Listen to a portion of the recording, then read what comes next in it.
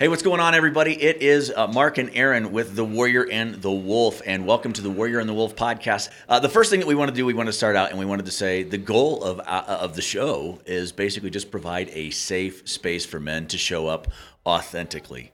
We're going to hear some pretty tough stuff as we step into these podcasts and into men's stories. And, you know, we talked about as we market the podcast that it's a safe place for men, but parenthetical, women too. But the reality of it is kind of our experience comes from being men. So, but we also want to allow women to show up authentically any way that they feel led to do so with us. So thanks for joining us. We really, really appreciate it.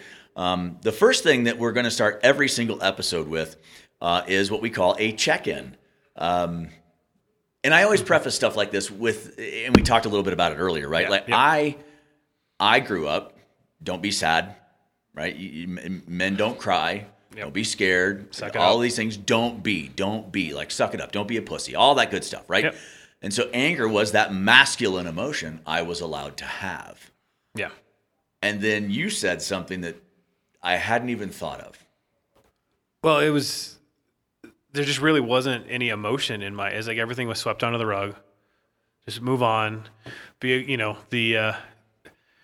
I guess the Southern Baptist turn the other cheek. Sure. Be meek. Just go along with life. It just happened. So there wasn't anger. There wasn't happiness. There was just a lot of flat lines sometimes. Right. So, I mean, the reality of it is at the end of the day, our experiences have been men have a hard time stepping into certain emotions. And because of that, a lot of things can come out sideways. Yes. Prime example, I get sad or I get scared and I bottle it, I stuff it, I do all these things, and it comes out as anger sideways with my family, whether it be my wife or my kids.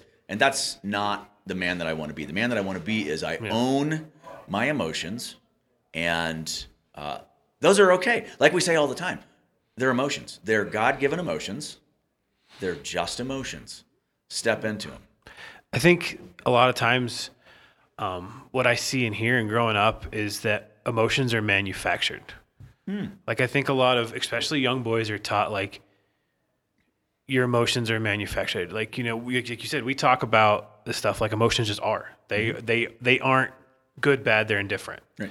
But I think a lot of times, especially for young boys or young men, it's like, well, you're manufacturing. You're just being sad because you want to be sad. Well, that downplays the emotion it too. Does. So we're taught what? Stuff it. Stuff it. I don't want to be seen. I don't want to be seen in this space because it's not a good emotion. Yeah, and we've talked about the beach ball, metaphor. Yeah. I guess it may not be the metaphor, may not be the right word, but analogy. There you go. See, I got you're the smart one. I'm just Easy. the pretty one. But like the beach ball, like all kids at the pool, stuff to try to like sit on the beach ball under the pool, and it every time inevitably shoots out, but it goes sideways, backwards, diagonal. Yep. Usually hitting some old lady that's jazzercising in the face. I like old ladies jazzercising. It's fine. So the big thing, everybody, what we want you to know is we are going to check in every single episode. The very first thing that Aaron and I are going to do is we're going to sit here and we're going to check in. Now, our work that we do, and you're going to hear us bring up our work a lot more on that later, but in the work that we do, we have 6 primary emotions that we like to hang our hats on, and we call it sachet emotions: sad, angry, scared, happy, excited, and tender. SASHET. So sachet emotions: sad, angry, scared, happy, excited, tender. And one thing as we check in, we typically do not quantify or qualify our emotions. It's not, I'm not a little bit scared, I'm not a little bit angry. I just am. That anger is there. That fear is there. And so just own those emotions, step into them, be authentic, and let's figure it out. So I will defer to you. We'll do what we typically do, sachet emotions, just a little bit of context. Just kind of want to know where you're at coming in this morning because a lot of stuff going on for you. Oh, man. I mean, yeah, so checking in today, I have all of them. So I would, we use the term full sachet. Like I can't narrow down one or another, but definitely full sachet. start with a happy, excited. I'm super happy and excited to be here doing this. It's been a long time coming. So yeah, I'm super excited, super happy. So the sad, angry, scared, and tender all comes out of family situation we're dealing with, where a young man and my family is very, very sick. And we've talked, and it's life or death, touch and go. So I'm sad and scared for him and his family. I'm super tender for his dad, being a dad myself. And I mean, we were just talking about like 2-3 weeks ago at Thanksgiving, I'm playing catch in my backyard with this kid. So yeah, I'm really scared. I'm really sad for them. I'm angry that we're in such a broken world where young men that have their whole life ahead of them may not get to see that. So that's scary and makes me angry. So with all that, my friend, I am in. That's awesome, brother. So one thing that I want to point out is when you'll notice that when Aaron was checking in, I was dead silent. And we want to honor that, man. When we check in, we give them that opportunity. So let's see. Definitely sad. Notice sadness, happy, excited, and tender. Scared too. Sad, as you know, Mom passed away this year. Mom's birthday was Tuesday, the first time that I had stepped into that space, and then my birthday was 2 days later. So having our birthdays so close together for years and years and years, this is my first time without her. So super sad in that space. Scared. Our eldest has made the decision to move to a different part of our state. Gratefully, it's 4.5 hours away, so I'm grateful for that. But scared, did I do well enough in raising him? Is he going to be okay on his own, just tossing the bird out of the nest and hoping he flies? So a lot of fear around that, not only for him, but how did I do? So fear for that, right? Again, to mirror your check-in, happy and excited. Man, as Brian and I prepped last week for this, I've had I've had all the tools and resources for 3 years, and I have been terrified to pull the trigger. So happy and excited that we're finally in there. And tender as we head into the holiday season, which is probably something we'll end up talking about today. Heading into the holiday season, loss. Loss is a big, big deal. So a ton of firsts for me. Tender, scared, sad about that. With that, I am in.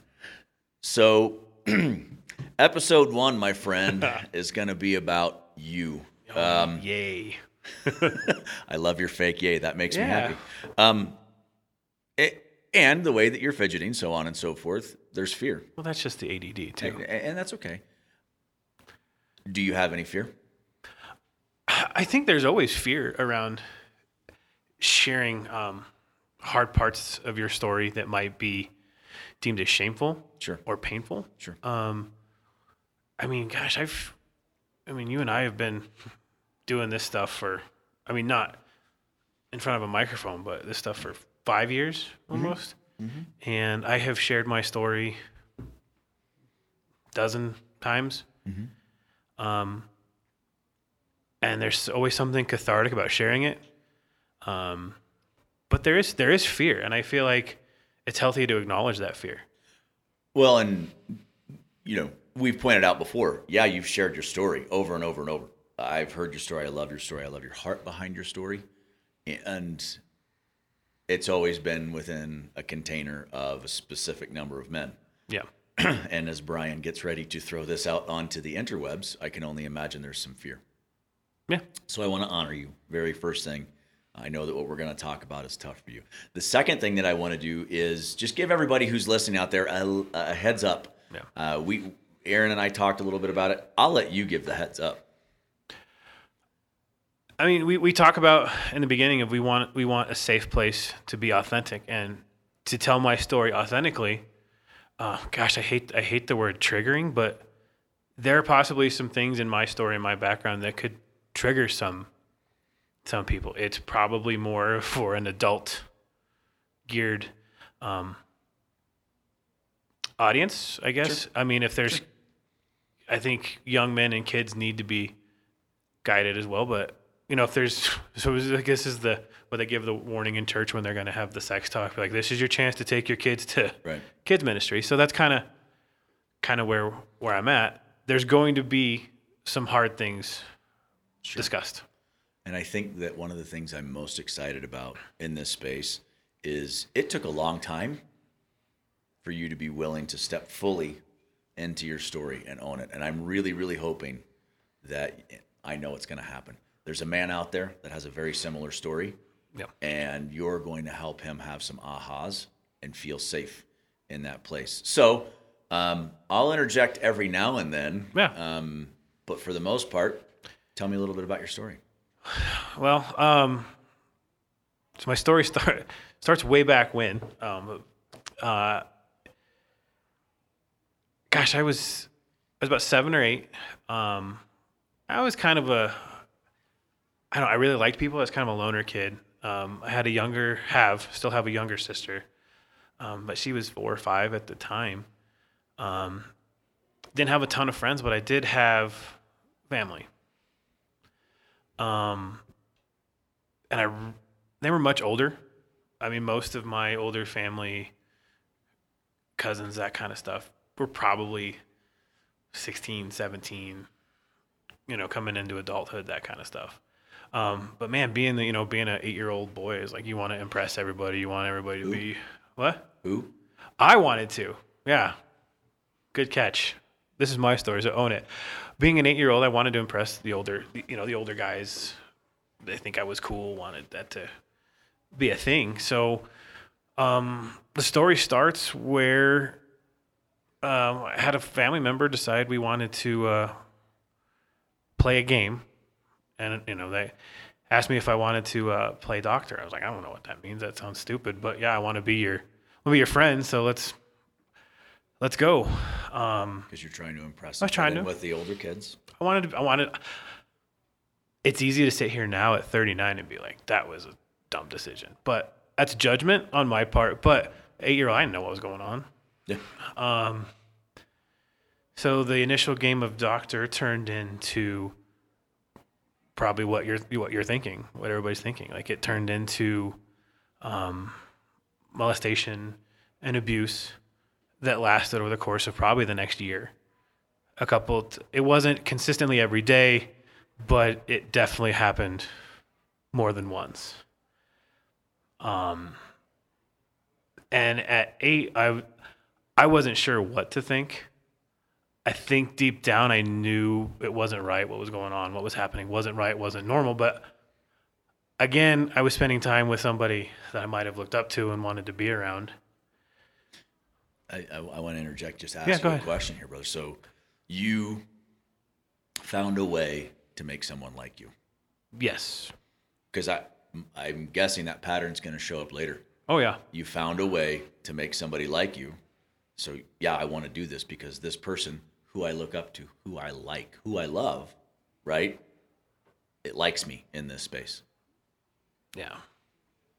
So, I mean, spending time with that person kind of became the ultimate goal, I guess.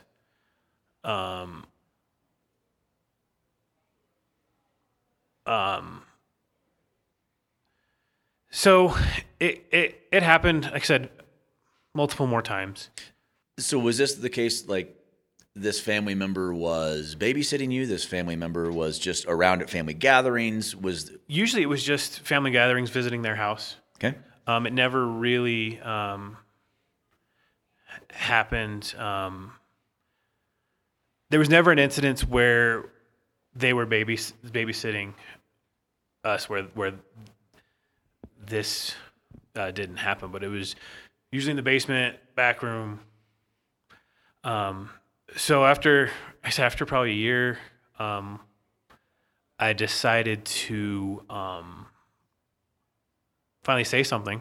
I don't know. I can't tell you why. I don't know why I decided to say something this time, but I just had finally decided to, tell my parents. Something came online. Something. This feels like this isn't right. Yeah. So while this person likes me, how I'm getting that attention doesn't feel right. Yes. Okay. So to kind of take a time out and pause real quick, I feel like it's important before I go into the next part is the people that involved in kind of the next part of the story have also been doing their work. We talk about our work. Yep.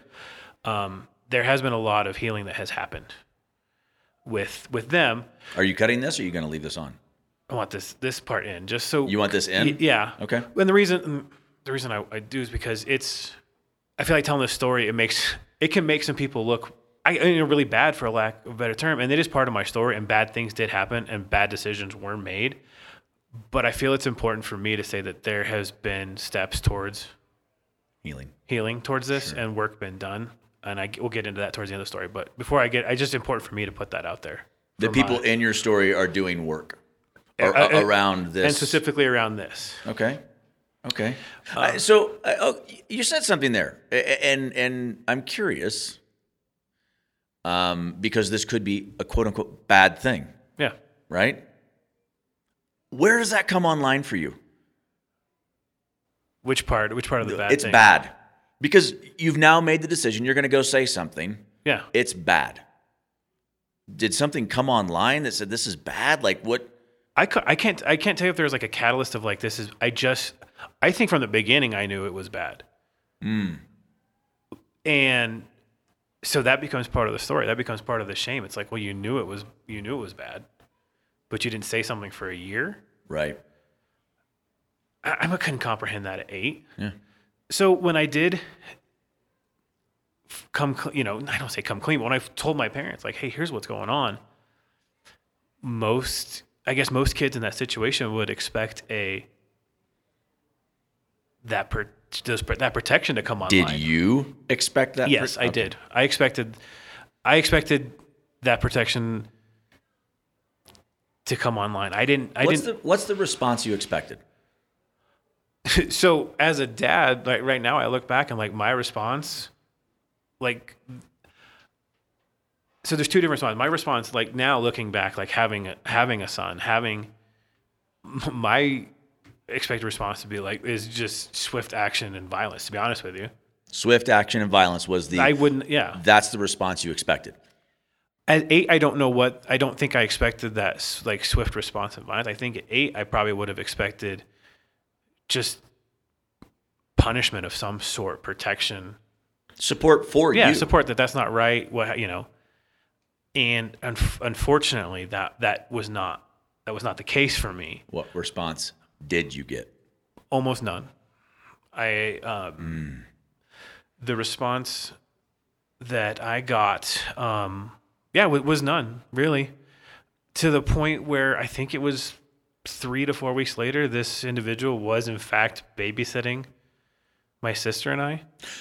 So your abuser, was not only had you made this revelation to your folks, hey, this is happening, then they invited that abuser into your life again purposefully to watch you, with no supervision. Nope.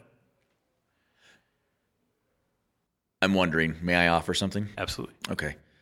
So for me, man, the amount of anger that comes with that, because is your worth tied up in that? Is your value tied up in that? Like, oh yeah. I told you this. I told you this, man. Yep. Come on, mom and dad. I told you this, and you purposefully brought this person back in. Oh, absolutely. The worth is tied, and that's kind of, where the story, I think for me, I equate it when I talk a lot about the battle that followed me home. Because it was at 8, it was life changed forever. Like it was going to change forever no matter what, but it felt compounded. And this is going to feel like minimizing things, and it's not, because what happened was horrible. And bear with me for a second. I see the look on your face. I have been able to have a conversation in this incident with my parents, Right. and figure out, because I asked why. I straight up asked, like, why did this happen? And thankfully they didn't try to excuse anything. But again, part of I don't want to share anybody's story, but part of my mom's work has been dealing with that same incident. Sure. And how she handled it as a 20-something-year-old mom. Right. That doesn't mean that there wasn't damage done and there hasn't been scars and pain. But I can sit here and appreciate her doing her work to deal with it. Before I go on any further, there has been healing, but there is still a lot more that has to be done, and that's part of this, is showing up in a safe place authentically, Right. to tell my story, to help, because as much as it is for other people, it also helps. Like I said, it's for me, is getting it out there and I think there's a ton of processing it. I'm a firm believer that once you own your story, it can't be used against you. Yep. So when you say the word cathartic, 1,000%. There's just as much value in sharing your story for you as there is for the person receiving the story. Yes. I'm on board. Yeah, I 100% agree with that. Yeah. I think you and I have seen it happen time and lot, time again. A lot, sure. And so, I mean, continuing with my stuff, when I share my story and I talk about it, I talk about my innocence was I feel like my innocence was taken from me. Sure. Because when most 8 or 9-year-old boys, in my experience, are out, or my friends are out playing, I mean, it was when Thundercats were big and Ninja Turtles, and when, in the 80s and 90s when toys were still cool, all that was gone. Right. I equated like sexual action as affection. Wow. So, I mean, at 8 or 9, I feel like I became obsessed with sex, and I didn't know that at the time. I didn't even know what really sex was, to be honest, at the time. But it was like, well, this is how we like people. This is how we show affection. This is okay. And it's not. There's so many statistics out there about kids that are abused that become abusers or become right. And thankfully that wasn't my case. I wasn't out like trying to, but I was very curious. I was trying to find. I mean, we got Playboy magazines, right? Just anything I could. So pornography came online pretty early. Pornography came online pretty early. Thank God it was before internet times. Oh, right. It was not as easy to access. Right. But just, discovering, God, I mean, masturbation, all that stuff, just trying to figure out how to. It was just such a confusing time, like trying to figure out like what was wrong, what was good, what was right, what made me feel good. Is this authentic? Just chasing down, trying to figure out what was going on. Yeah. All at the same time realizing, well, when you told about this, like everybody just kind of swept it under the rug. Like, are you really even worth protecting at this point? So that's part of that battle that followed me home, that came online. It's like, you are not worth protecting, or the message that came on was like, you're not worth the inconvenience of protecting. Dude, there's so many things that come online for me here. Number one, it's almost like the actions that were that you had going on, they were normalized. Like Yes. this is like sex is what's driving this whole thing. So because you're looking up to a senior family member, so it's like, oh, this must just be what we do. Mm-hmm.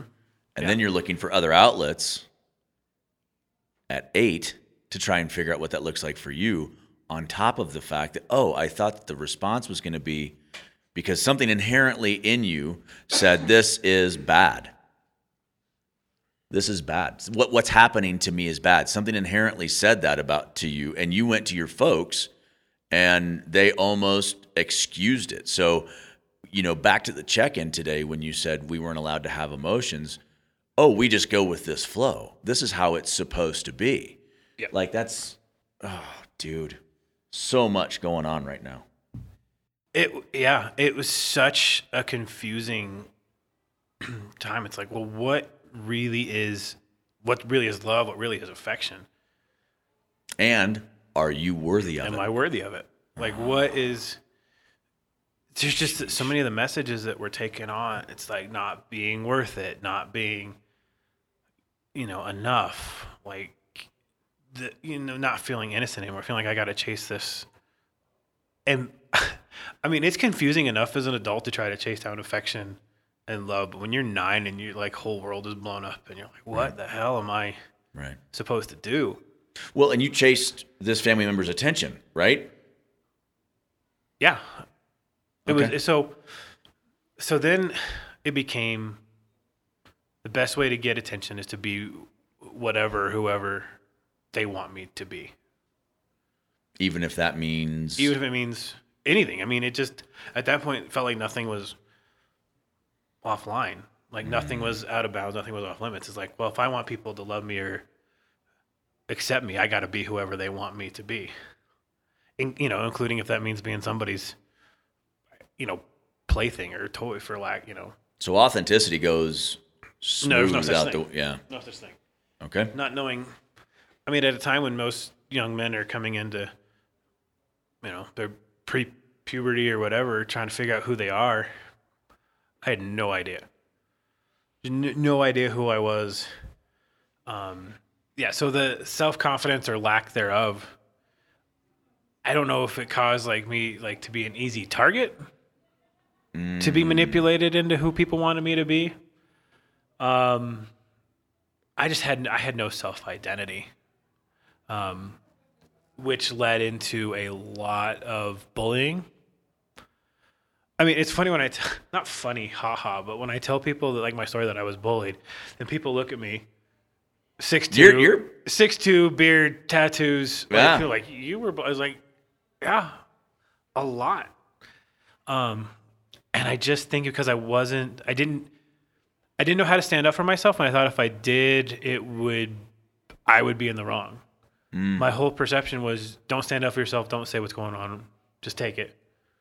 Because that's who you are, that's your lot. I mean, I went to Oh my gosh, that's the definition of who you are. Yeah. You're at 9 trying to figure out who you are, just assuming that that's who you are because that's what's led to this point. Yeah. Oh, jeez. So I ended up. I mean, we moved to California at that time. Figured out that I had a learning disability. We being your parents, your sister, and you? Yeah, my family. So the 4 of us. We moved to California. I didn't know anybody at all. Found out I was, like I said, learning disability. I am dyslexic as hell. Just was bullied unmercifully in California. We had neighbors steal my bike. I'd be outside. I mean, just your typical bully, stuff thrown at you, stuff stolen. It was awful. It was really horrible. I remember my mom tells a story. They had these spirit days. Schools do spirit days, whatever. Gosh, I was big into, my grandpa had a ranch in North Dakota, and I would go up there and work with the horses, and I loved it, and they had a Western day. So I had all my authentic cowboy stuff, my boots, hat, shirt, belt, all that. We turned the corner to line up, and I'm literally the only person in the school dressed in any kind of Western garb, because apparently it wasn't cool in California at the time. And the entire school, I just remember laughing and pointing, and my mom was like, do you want to go home and change? I was like, no, it's fine. And see what's unique to me, man, to hear you say that, brother, your worth is already tied up in how somebody else reacts to you. Mm-hmm. And you're like, nah, it doesn't matter. It almost feels like in that story, you succumb to the fact that it doesn't matter what I think or how I feel. If they're good, then whatever. Yeah. Oh, shit. So the other big incident of bullying that comes to mind, and it's one of the sadder ones, I think, for me. I went to a Christian basketball camp in 7th grade. But I was homeschooled at the time, so I was a homeschool kid. And we didn't have a ton of money. So at a place where kids were wearing this is when Dennis Rodman was a big thing in the NBA, and he had the Worm 2 shoes that came out. So everybody was talking about like their shoes, the Worm 2s, Allen Iverson. And I had like Kmart plaid shorts that weren't even gym shorts and like the Adidas with the 4 stripes on them. And I went, God, we were 3 or 4 days in and I had been picked on and bullied. And it was just normal run of the mill stuff. Like it was what it was because that's just how. You just gotten used to that as the norm. That's what happens with Aaron. That's how I'm treated. Yeah. So it was one night we finished practicing and playing, and I got into the shower. So the shower was on the other side of like the camp where our cabin was. So I went over, showered, and when I was showering, the guys that were in my bunk with the super cool shoes came over and stole all of my clothes and all the towels and all the shower curtains. So I had to walk from the shower room to my cabin like wet and naked as a 7th grade boy, which just, I mean, I think that would mess with anybody mentally, but to go have been through what I had been through, and that I don't know if that was a catalyst, but that was definitely a huge reinforcement of like. Did you say the story I'm telling myself? For you to know that the name of the freaking shoe was Worm 2. Yeah. The story I'm telling myself is that had a huge impact on you. Oh yeah. I remember laying in a dorm room in a bunk on the top bunk in the back corner and just like literally crying myself to sleep around a bunch of other like teenage boys. So sadness had come online. Oh yeah. Yeah. Oh yeah, super sad. But again, it was the story. It's like, well, this is what you were made for. This is who you are. Like you're like. This is all you're good for. This is all you're good for.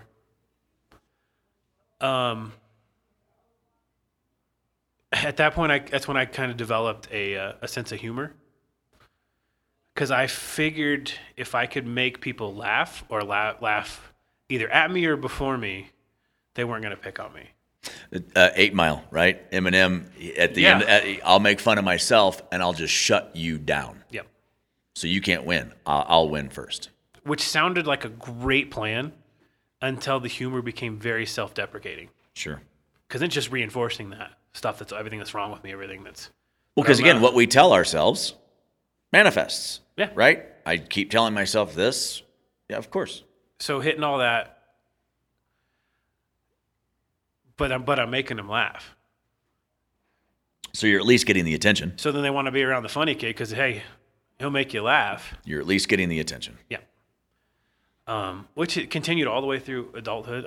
I joined the military, and I'm super proud of my time in the Air Force. I'm super proud of being in the military. But bullying still continued. The bullying showed up in the military. So the bullying showed up in the military, and the problem.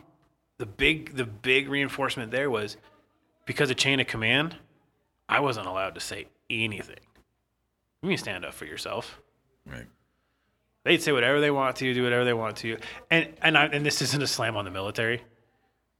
And there's, I'm very proud of my time in there, but there were certain individuals that took advantage of being in a position of authority to, for lack of a term, to be a complete asshole. The military is predicated on authority. Yes. Rank. I mean, rank is everything. And for a reason, and for a good reason. I understand that. Of course. But when there's people above you that are bullying and... Rank is different than leadership. 100%. Because there are people that have rank that aren't good leaders. Correct.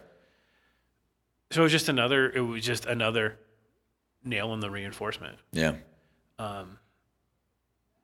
Different relationships, trying to chase different women, fulfill that physical, sexual relationship, whatever it might be. Because that's where your values. Yeah. That's where your value sits. Is right there. I was there to make people laugh at me, and I was there to find affection and physical. I didn't. Yep. So the self-deprecating, the bullying, the depression, the anxiety finally came to a head. And I worked in a position where I was armed every day. Mm. And I had just decided one day, you know what? I'm done. I don't want to do it anymore. And I decided when we were turning in our weapons at the end of the night that I was going to drive off to a lake back in the back of the base, take my service weapon, and it'd be a while before they found me, but I'd be able to do what I needed to do. It just so happens that we had the base commander visit that day. So there was people everywhere. So it just wasn't, I guess, practical at that time. There wasn't really a way to sneak away and take a service weapon with you. But a couple days later, they were called flights when we were in the Air Force. Our team was a flight. So we just had a flight barbecue party, and one of the younger guys that I was kind of helping supervise brought his wife. We met, hit it off, really liked it. I really liked each other, the conversation. And she ended up having a few drinks and told me, she's like, if it wasn't for him, I'd take you inside and bang you right now. So we kept touching on your worth and your value. 100%. Yep. And I was like, oh, somebody who finally sees me for me, that likes me, So I decided to postpone my plan of driving to the lake. I was like, I'm going to see where this goes. Full well knowing that this is not.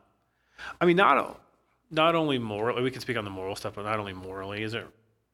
Sure. Not something you line up with. Yes. Right. But the military still has legal codes about that. Right. Like the UCMJ still has, like, you could go to jail. But I'm worth somebody's time, Yep. effort, and affection. So all of those negatives are 100% worth it to me. Yes. There you go. So, man, one thing led to another. We just kept talking, having relationships. We ended up actually at a house party in Denver, and we were both drinking, and she kept feeding her husband at the time just massive amounts of booze to where he got passed out. We all fell asleep. I'm using air quotes, Yeah. on an air mattress. And she decided that she wanted to make good on her. If it wasn't for him, I'd go inside and bang you right now. So literally with him next to us in the bed. Passed out next to you on the Passed out bed. next to us in the You're bed. having sex with this man's wife. Yes. Wow. Because you're trying to chase, this is where the value is. This Yeah. is my worth. So a full-blown. And I got attention. Yeah. Oh, yeah. And it felt good. It was exciting. Somebody liked me. And this is where I realized, like, what a manipulator I had become. Like, I realized that I was manipulating my way into most situations and becoming whoever I needed to be and manipulating people to want to be with me, be around me.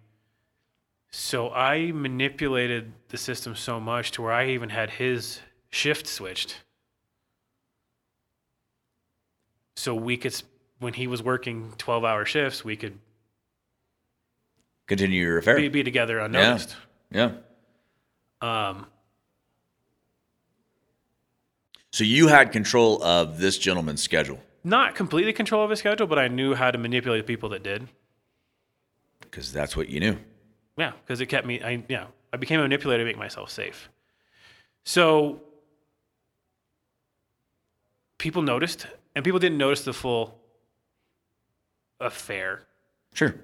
But people did notice that there was a lot more time being spent together, blah, blah, blah. But it was always we were really careful about it because we always made sure he knew that we were going to do something. We were going to. You had to be together because we're doing this. We're doing this. So yeah. Her car broke down, so I was taking her home from the gym. Yep. But people wrote like official statements, and they basically gave me in the military what's called a no contact order. Okay. And I remember that night specifically. I'm a grown-ass man in the military, and I called my parents bawling and saying they're taking her away from me. Those are the words I used. They're taking her away from me. Another man's wife. Another man's wife who wasn't mine is being taken ever away from is being you. taken away from me Yep. because I'm making. So I ended up getting some injuries, medical stuff in the military, and getting medically retired. When I found this out, I helped facilitate and manipulate even more, facilitate their divorce. I helped this man go get paperwork, fill it out, and file for a divorce. Because he still didn't know about this, right? No. I think he suspected at some point. Okay. But at that time, But that time he didn't know. so you're still a confidant for this man. Yep. And he's like, hey, can you help me out? Gladly. No. Because they took her away from me. Yep. I mean, there were nights where they'd be having marital problems and fighting, and he'd call me. And my fear was that he would find out. Sure. And I'd end up in jail or out of the military. So I would invite him, hey, just come spend the night at my apartment. So I could keep tabs on you, keep tabs on your phone, keep tabs of who you're talking to. They ended up getting divorced. I got my medical discharge, and we moved to Indiana to live with her mom in a 2-bedroom, tiny little house. Okay. So you got the girl? Yep. And I was absolutely miserable. Why? Well, what I didn't know was I had gotten myself into a physically and mentally abusive relationship. Stands to reason. Yep. You've been there before. So There's a pattern. So here I am, 6'2", fairly good shape, right out of the military, having my ass handed to me by This young lady. this young woman. Yeah. And instead of cutting ties, packing my stuff up and leaving, I stayed there for months. We ended up moving to Florida, stayed with my parents who witnessed the abuse. Because that's your worth. Because of my worth. It's like, well, I'm not going to find anybody else. This is just how my relationships are going to be. Yep. This is how it's been from the beginning, from age 8. And how old are you now in this scenario? Gosh, in this scenario, I'm probably 24, 25. Wow. Okay. Finally got the courage up to break up with her in the relationship. Okay. She ended up stealing half of my stuff, switching out the boxes, which was very clever of her. For me, I found a church I got involved in. Okay. Kind of rekindled a relationship with God. I'd like to say that that's where tie a pretty bow on it, be like, I found the church, I found God again, and everything was. Yeah. No, I had toxic relationship after toxic relationship with women. I was to tell people I'm dating these women that like we'd get on what I thought was like the 5th date, and they're like, "Oh no, we're just like friends, but you're really nice and make me dinner and buy me things." I was going to ask, what does toxic mean to you? Because if I show up a certain way, someone will like me, someone will appreciate me. I get love by making sure everybody else is okay. Yeah. Yep. So I could buy affection. 1,000%. Gosh, it was just a pattern. And then, fast forward, to, let's say, I just celebrated 10 years with my wife. So 10 years, let's fast forward go to 10 years. Fast forward from that story, but rewind 10 years from now. right Got now, married. Yep. And I thought, man, I've been working in ministry as a student minister. I've been going to school to become a pastor. Like, I got my shit together. Sure. I'm going to make a great husband and a great dad. I could not have been more wrong. Because I was very unhealthy and very broken. How'd that come out? So we talk about checking in. Yeah. And if we don't own our shit, right, it has a tendency to come out sideways like that beach ball. Yep. So was it coming out sideways? Oh yeah. So it was definitely fear. Okay. Fear of losing her. Fear of her being one of those other She's going to leave. one of those other girls. Going to use me and leave. Yep. Yep. And I swear I swear it's a miracle that we got married in October. All of our doctors had told us it's going to take a long time for you to get pregnant, if at all, because we got married later. Gosh, I'm 39. We got married at 29. Right. So, and she's 2 years older than me. So we're trying to start a family now, but their doctor's like, no, it's going to take a little while. So we got married in October. We went on our honeymoon in March in Mexico and ended up getting pregnant right away. And I'm convinced that God did that to keep this marriage together.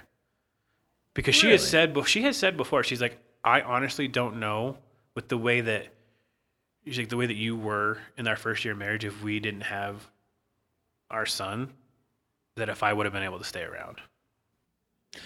Okay.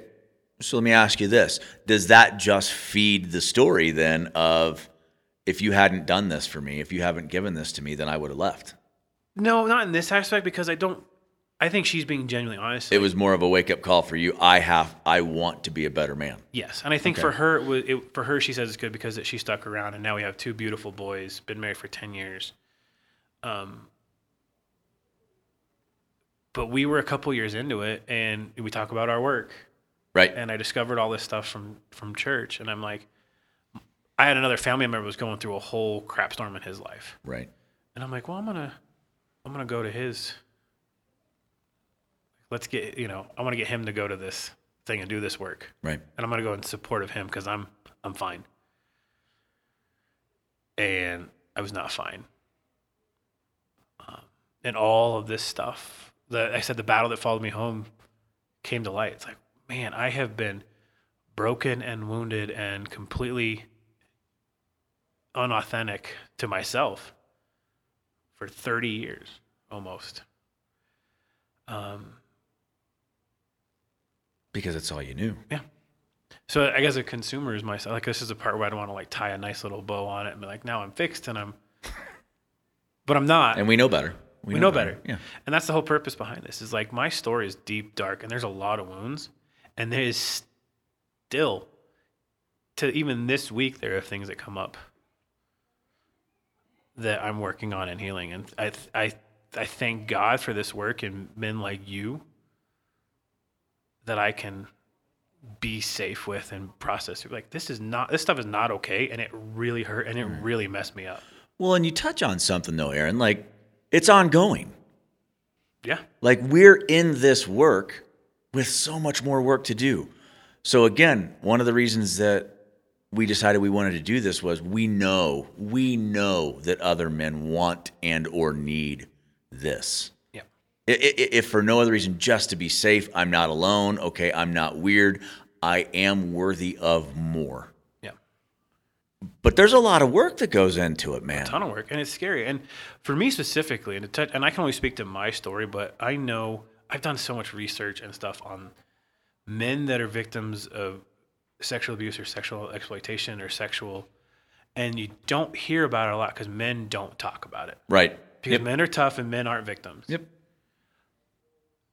See, something like 1 in 9 men have been a victim of it, and they don't talk about it. And there's. Is it seriously 1 in 9? It's 1 in 9. And 85% of that are by a close family member. What's that? 85. So the 1 in 9. Yeah. That experience it, it's 84% of the time it's a close friend or family member. That's, pardon my French, that's fucking ridiculous. Yeah. So to further go into that statistics, that men that go through stuff that I went through are 75% more likely to experience anxiety, depression, sexual dysfunction of some sort, PTSD, and suicide. Well, and the sexual dysfunction, my gosh. I mean, that's a whole, that's that 6-part episode. I'm glad you narrowed it down to 6. Just throw out a random number there. I got it. So that's why I share my story. So sitting here with you, as we are going to put a bow on this for you today. Well, this one, yeah. And I love you. I'm proud of you. Yes, I have heard your story, but it hits me every freaking time, dude. It just hits because the balls it takes to sit here and know, okay, this is now on the interwebs. Yeah. The vulnerability in that space, man. Because you're a burly type of dude, man. If anybody gets a chance, go and check out Aaron. He's, but I remember thinking the first time I heard your story, just looking at you and who you are and how you carry yourself, I'm like, that could not have happened to this man. The confidence that you exude, this outward appearance that you have, which again is why we are putting this out there, because you can show up authentically. Yeah. And I love you, dude. I love you so much. I'm glad that we're doing this together, and too, I'm bro. grateful that you were willing to share your story. Hey, everybody, if you are, I think it's super important. One, and Aaron brought up a couple of pieces, but one of his big pieces of the story that I want to harp on right now is the suicide part. That's a big driver for me and why I wanted to do this. We've lost a few folks that I miss quite a bit. 988. 988 is what I want you to text or what I want you to call. 988 is they've simplified the suicide prevention hotline. 988 if you're having a hard time. And want to put it out there, if you want to connect with Aaron and I in this space, thewarriorandthewolf@gmail.com. Reach out. We are happy to serve you any way that we possibly can. A lot of times that means we need to give you a call. And so we'll probably ask for that phone number so we can talk you through some stuff, and just let you know that you are loved, you are seen, and we're glad that you're around. So, Aaron, any parting shots for us as we wrap up episode number? We're gonna see what Brian says. I don't know if this is 1, 2, 12. 1, 2, or Wherever 12. Brian puts this is the episode that it is. The beginning, regardless. The one thing I want to add is check on your people, too. Oh, show up. You have no idea like what a quick text or a phone call saying, "Hey, how you doing? Thinking about you," can do to somebody. Yeah, 1,000,000%. For real. Well, and mean it. If you Yes. send it, right? If you send that text, be ready. I genuinely do want to know what you feel. Oh yeah. We're Thanks, also Brian. on We'll do that. Facebook and Instagram soon. Yeah. By the time this goes out, we will We'll have be an on Instagram Instagram. page. But we do have a Facebook page. We do have an Instagram handle. Warrior and the Wolf is where you can find us on all of those sweet social media platforms. I don't know if a TikTok channel is quite up our alley, but we'll talk about that later. Maybe.